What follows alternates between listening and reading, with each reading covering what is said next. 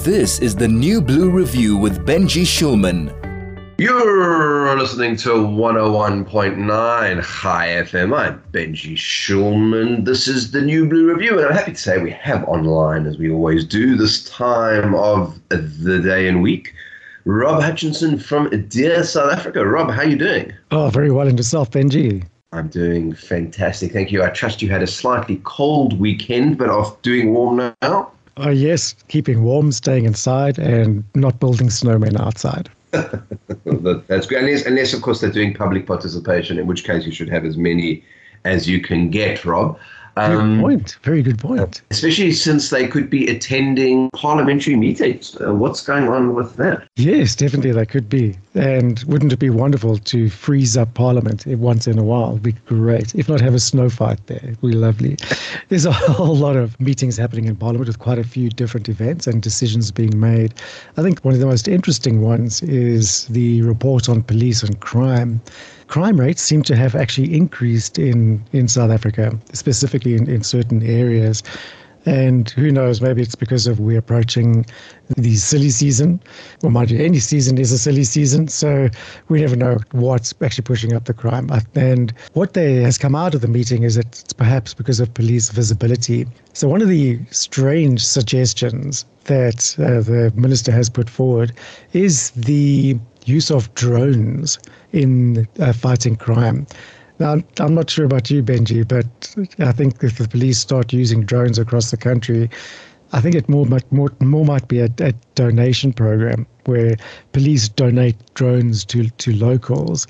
I'm not sure how they're going to make this work, but they plan to use their drones in rural areas.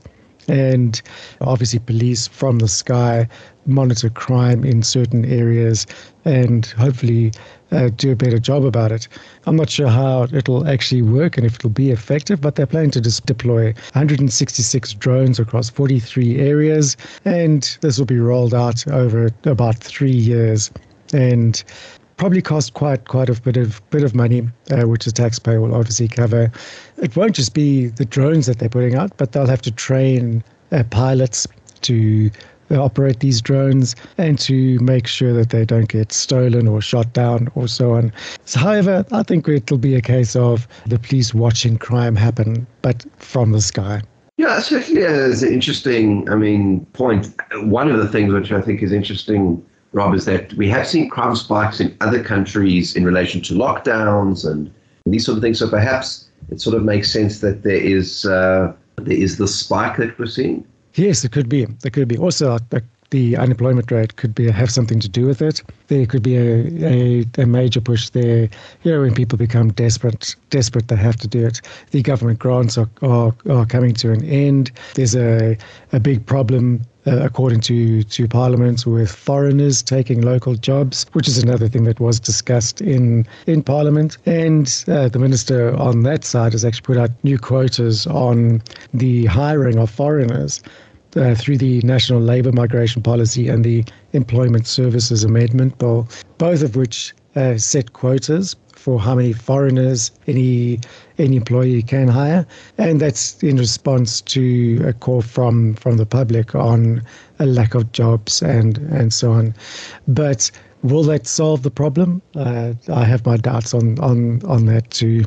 Rob, what actually is our policy at the moment when it comes to foreign nationals being in jobs?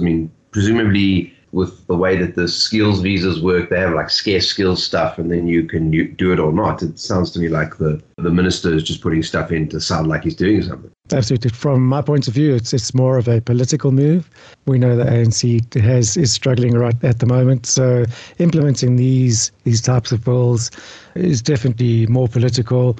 To aim to please voters and create jobs, which has been their voting mantra for many years. But the current bill does place limits on how many foreigners you can hire. It doesn't matter about the skills as such. You should always look internally, then locally, then look to hire foreigners. But what they're doing is they're changing the quotas, lowering the number of foreigners that any business is allowed to hire, which does seem counterproductive. in reigniting our economy. We might not have the local skills yet. We'll have to find them or hire someone who has lesser skills than say a Zimbabwean would. But nonetheless, that's government's plan, and obviously they'll put the 2 bills out for public comment, and then the public can have their say on those. It is a pity, because also what it does is it means that skills from abroad that we need are not coming into the country at all.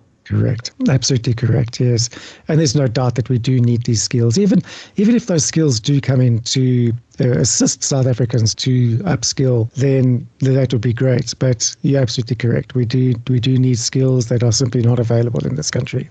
Very, very interesting. Unless, of course, Rob, what happens if there's no drone pilots who are South African? Then what are they going to do? Like, are foreigners allowed to operate the drones that the police are going to buy? This is the question. Yeah, absolutely. I think that would be a great idea.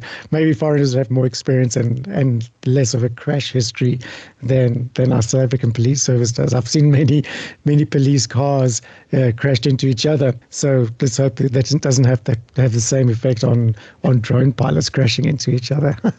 It certainly sounds like a potential problem. Talking of places and things that people can do, there's also a new Sectional Title Act, Rob, which is that they're looking at. Now, I've understood from the Sectional Title that it's a massive document already, the laws around it. So if anyone says to you that they've actually read the whole Sectional Title Act, my sense is perhaps you should smile and back away slowly, Rob. What's your view? Absolutely. It's quite an extensive document which covers many areas, from finance to common area use to usage of other areas, and it's very, very, very extensive.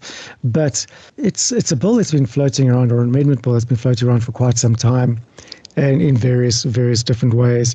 And it does impact home ownership and leases and renters of property in sectional titles as to what areas of land they can use. I think that's the most important focus of it. It's about usage of the land, about who can use it, who has owners, who can own certain sections of common property, and what you can do with those lands, if you can lease them out, whether you can hire them out, or whether you have to charge for them or not. It does affect tenants and body corporates as well.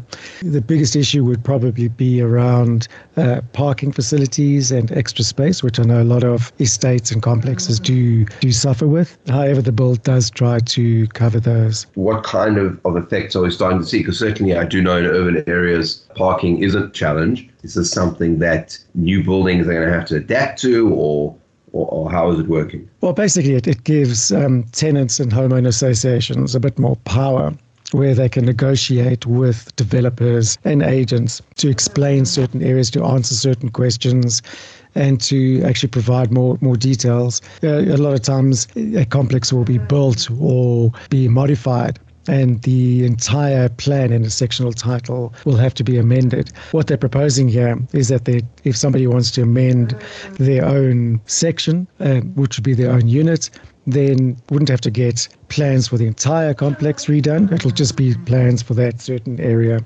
or plans for their unit only. But of course, that will have to go out for questions to the developer, and then he'll have to supply those. So they're trying to cut the developers out, mostly in the decision making, which perhaps is a good idea. We have some unscrupulous developers out there. Well, certainly some very interesting stuff then coming down the pipe, and very applicable to, I'm sure, many of our listeners who live in sectional title or are potential drone pilots. Rob, where can they find more information if they'd like to comment, as always, on Dear South Africa? Yeah, absolutely. So on our website, dearsouthafrica.co.za, we, as usual, have the information there and an opportunity for you to have your say on that. So simply go to dearsouthafrica.co.za, click on latest campaigns, and find the campaign that you want to send your comment on. Well, there you go. Rob Hutchinson there from Dear South Africa. Rob, stay warm and speak soon. Fantastic, Benji, and you too. There we go, Rob Hutchinson from Dear South Africa. Brings us to the end of the show for today. Thank you so much for listening. Please do be in contact with us. You can check us out on the Chai FM Facebook page. Thanks to the whole team who helps put everything together. Craig, who pushes all the big red buttons, Vuzi, who's on the sound, and Mashadi, who helps on the production. I'll chat to you next week on the New Blue Review.